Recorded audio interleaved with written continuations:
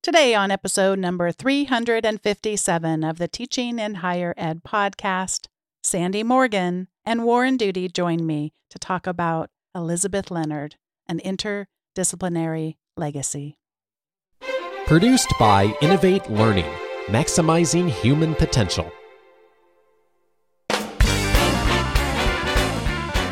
Welcome to this episode of Teaching in Higher Ed. I'm Bonnie Stachowiak, and this is the space where we explore the art and science of being more effective at facilitating learning. We also share ways to improve our productivity approaches so we can have more peace in our lives and be even more present for our students.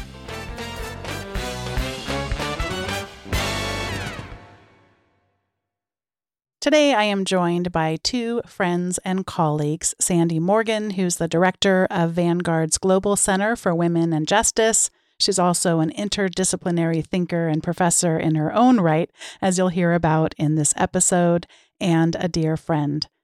I'm also joined by Warren Duty, who's an associate dean, an English professor and chair, a playwright and author, and so many more things, as you'll start to recognize as you hear their stories and also the story of our former colleague, Dr. Elizabeth Leonard. You'll start to see there's a lot of interdisciplinary stuff happening in their work.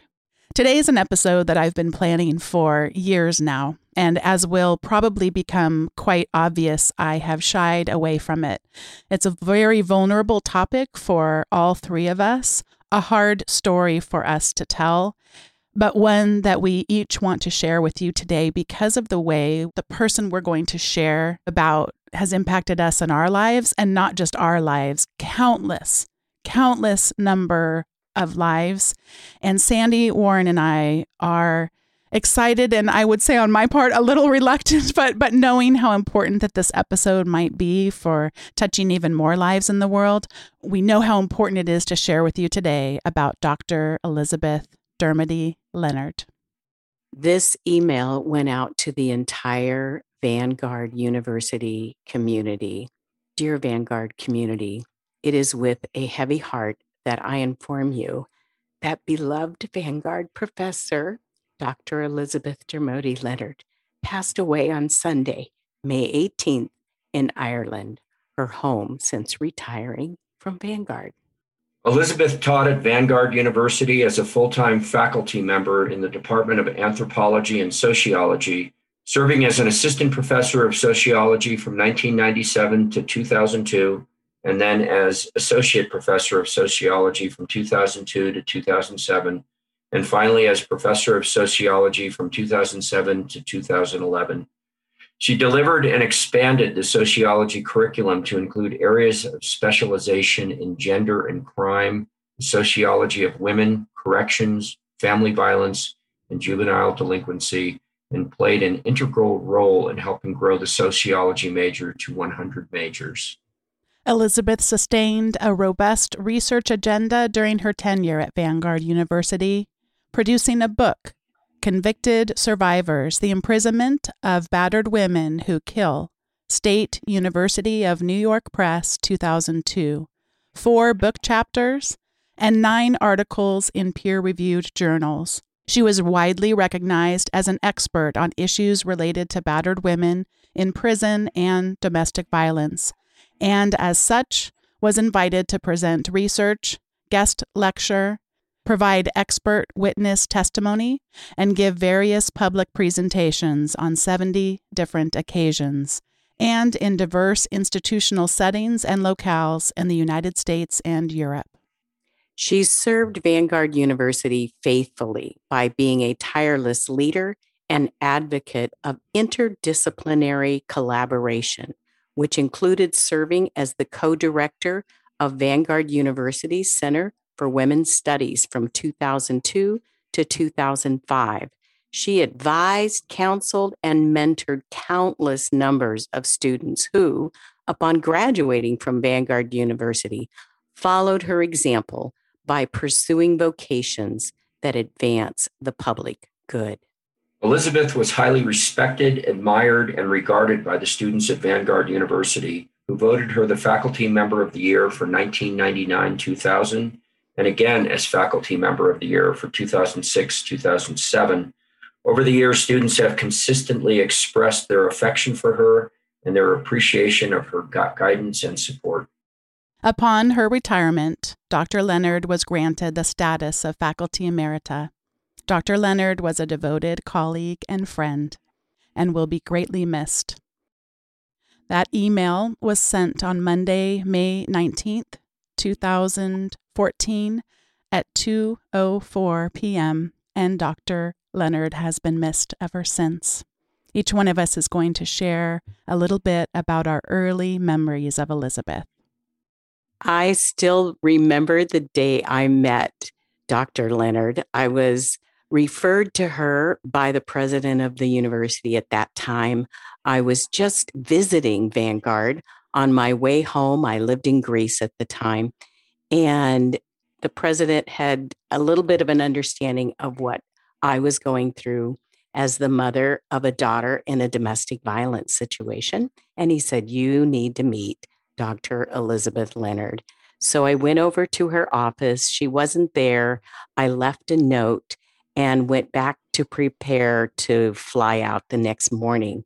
I hadn't been home more than a few minutes when Dr. Leonard called me and spent the next 45 minutes learning everything she could so that she could walk with me through what she had great expertise in with family violence.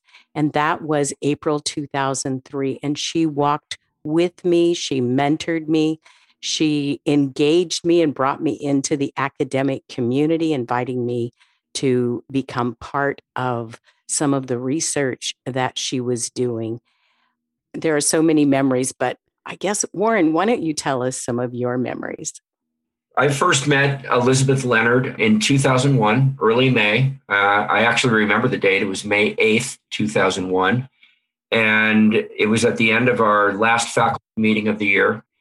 And Dr. Leonard wanted to know how I found or how I came up with ideas for writing scripts. I was a playwright at that time. It was in large part the reason that I was hired at Vanguard, because I could write plays and I could teach playwriting. And what I would find out later is that Dr. Leonard had written a dissertation that would become her book, Convicted Survivors, The Imprisonment of Battered Women Who Kill. And she was spending her summers in Ireland at that time and had become friends with a well-known Irish poet named Brendan Keneally. And Brendan had read her book. Well, he'd read the dissertation and then later he read the book. And he thought that it was a story that really needed to be told globally, nationally, but that because of its academic format, it might not reach a wide enough audience. And so his advice to her was that when she got back to the States, she should find a playwright who could take her academic book and transform it into a stage play, because that would make the words and the play, the book was made up of a lot of monologues of the women that she had written the book about. They were women who had killed their abusive partners. And so when she got back to the States, she started asking around. I had just started at Vanguard. I'd been there for a couple of years, and somebody had told her that I was a playwright. And what I found out later, which was curious and really kind of shows the kind of mind she had, as well as the heart she had for the women that she got to know, got to interview, and ultimately wrote her book about. She spent a year watching me covertly, asking about me, interviewing people about me, because she wanted to make sure that I wasn't somebody who was going to take her work and just exploit it. She wanted to make sure she could trust me with the material. And evidently I had enough allies on the campus that at the end of that year, she approached me and she said that, she asked me if I was interested in a project that she was willing to hand over to me. And I said, yes. We walked down to her office and she told me about her research. I didn't really know it at the time. And she told me about these women that she'd gotten to know and that she'd done her dissertation on, and that the book was forthcoming, and wanted to know if I wanted to take that material and turn it into a play. And I said, yes. And I told her right on the spot that I was interested. And she said, you should meet the women. And so she set up about a week later a trip to CIW, which is the prison. And we drove out there. And one of the things that was funny is I remember she was a very aggressive driver. And we must have got out to Chino in 35 minutes at 5:30 in the afternoon on a Monday. And we attended the support group meeting that she went to every other Monday. And the support group actually had a name. It was Convicted Women Against Abuse. And there were not only the 42 women, but there were a number of other women. Women started to become attracted to the support group. And it was basically a place for women who had experienced any kind of domestic abuse to meet and to, provide a kind of therapeutic environment where they could talk about their stories. They could lean on each other. They could talk about the progress or lack thereof, of their various appeals. And I was the only man in there. It was me and maybe 50 women, and they welcomed me with open arms. Elizabeth introduced me to all of them, told me, this is just a week later, that I was going to be writing a play about all of them. I was already committed, but she made sure that I was committed. She committed me to the women who would become characters, in a sense, in the play. And I think the thing that was most affecting to me that night was I had an idea of what a women's prison might be like. And what I experienced had nothing to do with this vision that I had before entering the gates of the prison. It's more like a college campus. The support group was held in a warehouse, this sort of warehouse-like room. And the women were very kind. They were very sensitive. They were very warm. They were melancholy, and most of them were middle-aged. Many of them reminded me of my own mother at the time. And I remember driving home, and I did not say a word on the drive back. And I emailed Elizabeth the next day, and I said, I'm all in. And I started to do the research for the play. Sandy, I know that you had a chance to visit the same place and spend some time there. And also, you and Warren are not the only ones. Would you talk a little bit about your experience and also the experience of students who were invited to engage in this way? Well, it didn't take very long before Elizabeth became my mentor. And I learned so much from how she did her research, how she did her work, how she included so many people, like Warren from theater department, from English. And I was really impressed that she was working hard to get a family violence class that was cross-listed between sociology and psychology. She developed it. It was her baby. And I didn't even understand at the beginning that she was mentoring me, teaching me to take over that legacy when she retired and teach that class, which I did for several years. But she wanted it to be cross-listed even in the religion and ministries department. She wanted pastors.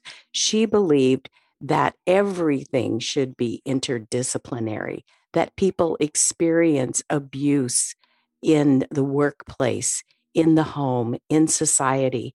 And when she was part of developing the Women's Studies minor, she made sure it reflected that interdisciplinary connectedness. And that pulled together experts from across the campus, like Warren. I don't have an exact date or even an exact year of when I met Elizabeth. She was a part of my Vanguard experience that I can remember from my early beginnings there. I hesitate to tell the story I'm about to tell because I never want to be disparaging of the place where I work. I really like where I work. It's also frustrating, but I really do like where I work. And it's also gone through changes. I've been there almost 20 years now. So culturally, we have experienced changes. When I came in, it was not the greatest experience. I have a very early memory of us dividing up into groups in a large faculty meeting. And there also were members of our board of directors there for some reason I can't recall, but they had us break up into the different groups and we were all going to share and someone was going to dictate what happened. And I happened to be in a group with all men. And of course, they all looked to me, just assuming I was going to be the note taker because, after all, I was a woman. And there were other frustrating things like that. Our institution is from a specific denomination that I didn't know anything about before joining. And there were a lot of cultural differences that it took me a while to get used to. Our students, by the way, we just revamped our first year course around something called community cultural wealth. And one of the things we're teaching them about are what's called DACA. And DACA are all of the unspoken, hidden curriculum, all the rules that are out there when they come to college, especially as first-generation students, that unless we can help to strip away some of those things, they aren't ever going to feel welcome. I didn't always feel welcome at Vanguard. I felt that my own religion, my own religious faith didn't necessarily fit there. I felt insecure. I felt this big divide between those people who had tenure, those of us who did not. And it was something that I both didn't understand and was difficult for me. It was a really difficult transition.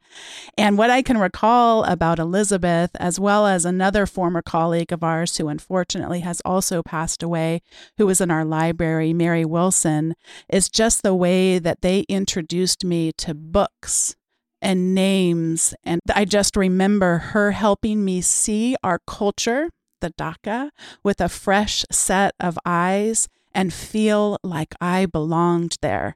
Perhaps even more because there were some more cultural changes that needed to happen for it to be a more inclusive institution, not just for our students, but also for faculty colleagues. And she was very intentional about introducing faculty and colleagues and students to people from outside that would bring different perspectives and enlarge our borders so we could see further. And I think we could probably, Warren, start a support group for those of us who rode with her out to the prison. But we would spend all of the time just remembering how those visits changed our hearts and minds and attitudes towards people who were in prison for reasons that we had thought were very black and white. And you have your memories, they were like the age of your mother. And I remember sitting on the floor talking to a woman, and she was interested in learning more about my goals to become a teacher. She said, I was a librarian. And so then a little bit later, when we're going home, Elizabeth told me she had been sentenced to life without parole. And I know those kind of stories really impacted you. The title of my play, that was an excellent handoff. The title of my play ended up being Life Without Parole. And I was able to take all the, that box of materials and the transcripts of the interviews that Elizabeth conducted with the 42 women who made up this support group. And, when Elizabeth handed off all of this material, she told me, I won't tell you how to write the play. She goes, I'm not going to be a critical voice. I will be a fact checker. And she was the best writing partner ever. She corrected facts. She was my biggest fan. Most of the early productions, she showed up. She supported. We did it with a group of Arizona actors. We did it with students at Vanguard. We went into the prison 3 times and performed in front of the inmates. All 3 performances at CIW were memorable. The first one was the most memorable. That was in January 2004. We arrived early during the day. We did a whole tour of the prison. And then Elizabeth introduced us we performed in front of convicted women against abuse. And one of the inmates had a box of Kleenex, a couple of boxes of Kleenex, and she handed it to a friend of hers. And they walked up and down the rows of the audience, handing out the Kleenex as the reading went on because people were in tears. And then at the very end of the reading, we took questions. We had a Q&A, and one woman stood up right away and said, this is the first time in my life that I haven't felt ashamed of what I did. It really, in so many ways, Elizabeth really changed my life. She changed my life as a creative person, as a playwright, and just really you don't meet that many people like her in life who are so dimensional. She was no doormat. I know Sandy and Bonnie will agree with me. She could fight if she had to. She could stand her ground if she had to. But what was so wonderful about her is she always fought the right fight. And yet, at the same time, if you tried to go to her office at Vanguard, you needed to make a reservation, right? Weeks in advance. I mean, the line of students went out the door. They went down the hallway and out the door. One last comment about her. When she retired, I asked Ed Clark, who was going to take over as, maybe he was already chair at that point. I asked him about her replacement, and he just looked at me and he goes, we've got a full professor. We've got a domestic violence expert. We've got a published author. We've got an ordained minister. We've got a surrogate mother. And we've got the best person on campus. Won't be hard replacing her at all. Because she was a sort of one-size-fits-all person. She could do so many different things. Well, and I think that really speaks to her emphasis and commitment to interdisciplinary. She didn't own everything as this is sociology. And she pulled in history and law. And she partnered with the Anaheim Police Department, chief of police. She went with me to do community outreach in Greece and speak at universities. And she also would be happy to go to the business department and marketing. And she had students who followed her that had never intended to study sociology. And I remember when Olivia Klaus began imagining what the play would look like if it became a film. And so she was still a student at Vanguard when that dream was planted and when Elizabeth planted those seeds. So this interdisciplinary piece was huge for her. I've got to tell you one part where she told me when she was teaching me to teach the family violence class and why I couldn't just read sociology books. And I had to read theology and I had to read psychology and all these things. She said, and you have to read history. And she told me, do you know why we say rule of thumb? And I looked at her and I thought, okay, usually I'm hanging on every word, but not right now. But then she began to cite the law in the UK that was passed to limit the size of the stick that a husband could use to beat his wife. And that became rule of thumb. She knew so much from such a broad spectrum of disciplines, and she wanted her students to have that kind of competency as well. I'll just piggyback real quick, but from an interdisciplinary standpoint, we were able to, especially when the students at Vanguard got involved and we went on the road and produced the play, we had English, we had theater, we had sociology, and even beyond that, Elizabeth, she wrote several articles for the American Sociological Association. And I didn't realize at the time that the kind of play that I wrote had a genre that I'd never heard of, public sociology. So she was still teaching me things all the way up to the end. One memory that I know Sandy and I share about Elizabeth, although I suspect Warren, you too, is just the way that she would allow any of us to just show up. There was no need to pretend. There was no need to say the fancy words or show up in ways that weren't authentic. We could show up, we could vent, we could be angry. She could hold other people's anger. She could hold other people's fears. She could hold other people's insecurities. I mean, she allowed you to show up just as you were. And I can recall there came a time in any conversation where she would turn it, because just venting, just being angry, just being sad, it loses its possibility. And so she would remind us to persist. She would remind us to keep going, to not give up, that yes, we could spend those moments in sorrow. We could spend the moments in our anger, that those are important feelings. But then she would always have a part in the conversation where she would say, never the less. And that was our reminder that the conversation was about to shift, which for me often came in some uncomfortable ways because it meant things were about to get messy because it was going to be, okay, so now what? I didn't try to tell you not to worry, didn't try to tell you not to be sad, but there were those moments, nevertheless. And her voice still echoes in my head when I feel the rage. We're going through a global pandemic. We're seeing systemic inequities just persist and be magnified. And she would listen to all of that. And she'd be joining us. If she, like you said, Warren, she'd be joining us. And then she would say, nevertheless.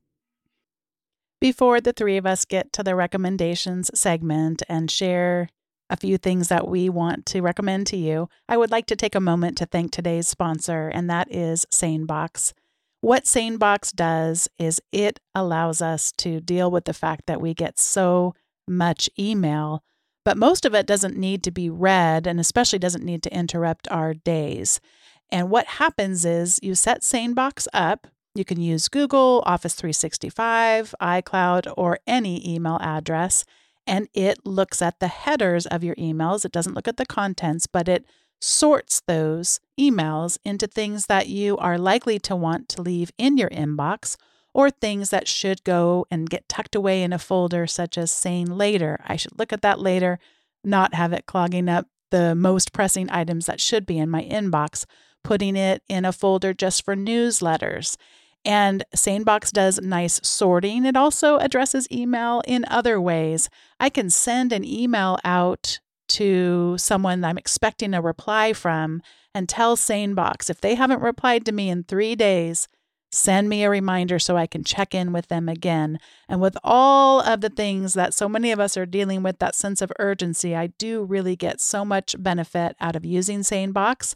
And if you head over to sanebox.com/TIHE, as in teaching in higher ed, you can get a free trial. Check it out, see if it works for you as well as it's been working for me for years now. You'll also get a $25 credit toward a SaneBox subscription. Again, head on over to sanebox.com/TIHE.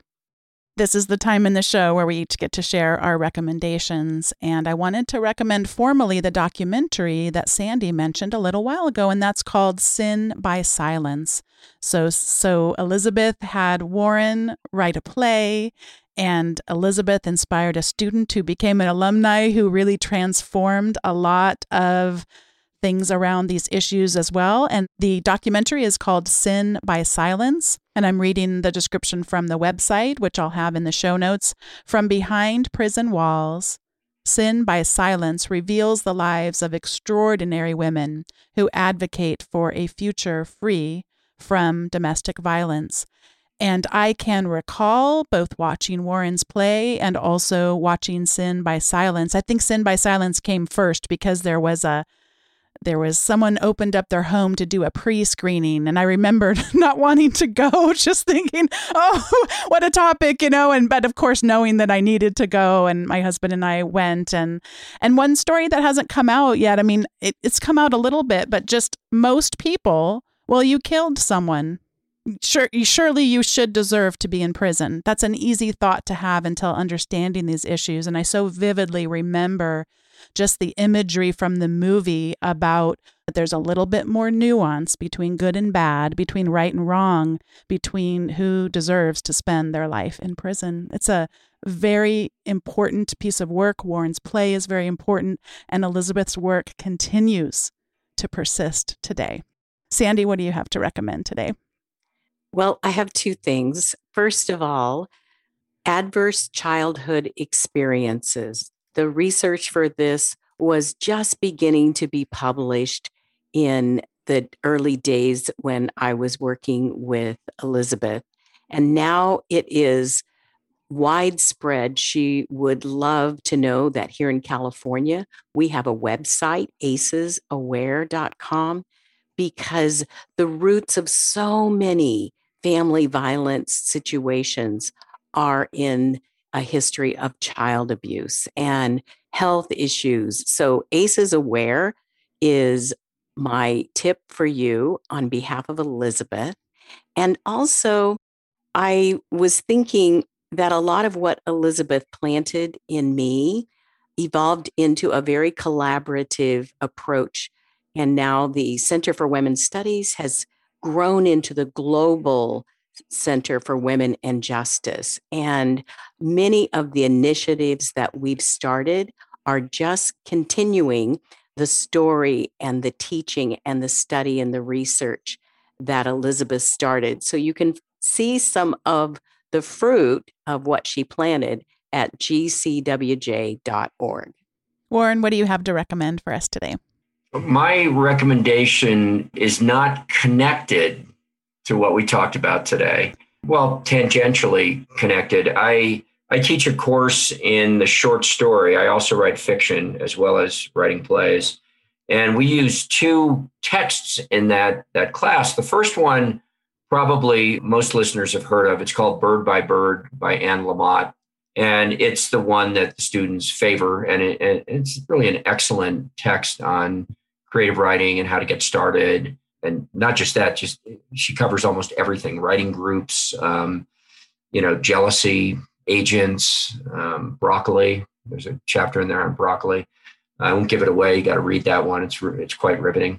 But the other text that I use is by John Gardner, and it's called The Art of Fiction. And John Gardner, he died at the age of 50 in a motorcycle accident. But before he died, he wrote a series of books on how to be a writer. He had, like I said, there was The Art of Fiction. There was one called On Moral Fiction. He felt that all fiction should be moral, ultimately. And on becoming a novelist. But he is pretty much the foremost expert on how to write creatively. I mean, he was so erudite and he was so learned. The students don't always like that one as much. They prefer Anne Lamott, who, again, is great. But my recommendation is The Art of Fiction. It's really a treasure. And I want to publicly thank Warren for kind of bringing everything back together again by inviting the Global Center for Women and Justice, something that Elizabeth shaped and helped start, to partner when you produced Life Without Parole a couple of years ago. And I have this amazing poster in my office, and I can write on my CV because Elizabeth taught me to collaborate with my theater friends. And so I'm just having good memories about Elizabeth that are related to the relationships that she brought together. I am going to give a shout out to Sandy on that same note. We ended up producing the play at the Edgemar in Santa Monica in 2016. We were trying to raise the money to pay the actors, to rent the space and everything else. We tried everything and we kept running into roadblocks. And Sandy and Bonnie is the same way. They are people who can get things done. And Sandy said, I'll raise the money. And she did it. And she pulled it off. And we made her a producer on the play. But I don't know if we would have staged it without her. So, oh, my goodness. Well, Elizabeth made us better together. Yes. And I'd have never really gotten to know you without Elizabeth. So I'm grateful. Nevertheless, I'm going to add one more anecdote about Bonnie. I don't even know if she remembers it. It's a little embarrassing. I believe it or not, I get a little embarrassed talking about myself, but although you wouldn't see any evidence of that today. I was sitting on the floor in the Heath building and we were waiting for a class to stand. And for some reason, Bonnie was sitting right next to me and I introduced myself to her and she looked at me and she goes, oh, you're Elizabeth's friend. And I said, yes. And she goes, you're famous. Which I'm not, but I so appreciated it at that time. I have no memory of this, but Elizabeth had just the right, as does Sandy, by the way, just the right mix of helping equip people but we never sit around feeling 100% confident. I don't really know that anybody does, but it looks a lot of times when you look at other people in life like they know exactly what they're doing. But I'm just convinced that that's just not true the vast majority of the time. And when you meet people like Elizabeth, they can help you see the ways that you can do things in life that you never would have thought were possible. So I know that she mentored you so much, Sandy. Before I knew it, I meet Sandy later on, and then I'm going to Washington, D.C. to speak at a research institute. What am I doing here? And, I think a lot of us have had that experience that's been transformative from Elizabeth's legacy. And getting to do things, and interdisciplinary work is really messy. And when you get to work with someone else in a field that you don't know anything about, it can really have you feel like, I don't know if I can do this. But she really did that for us, for so many of us. She knew how to connect people. We're talking about interdisciplinary research and, the ways that research connected with other disciplines, but she knew how to connect people too. Yeah.